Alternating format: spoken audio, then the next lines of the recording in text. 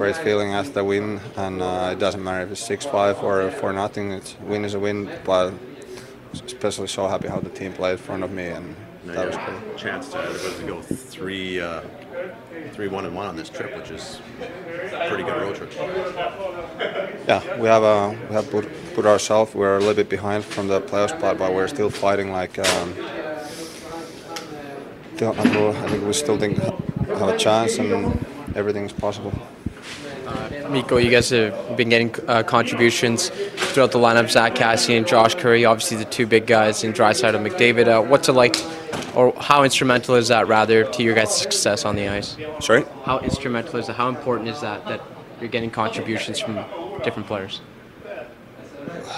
I guess it's nice, but only thing what I can worry about is myself and do my best every day. And the whole team played today really well. I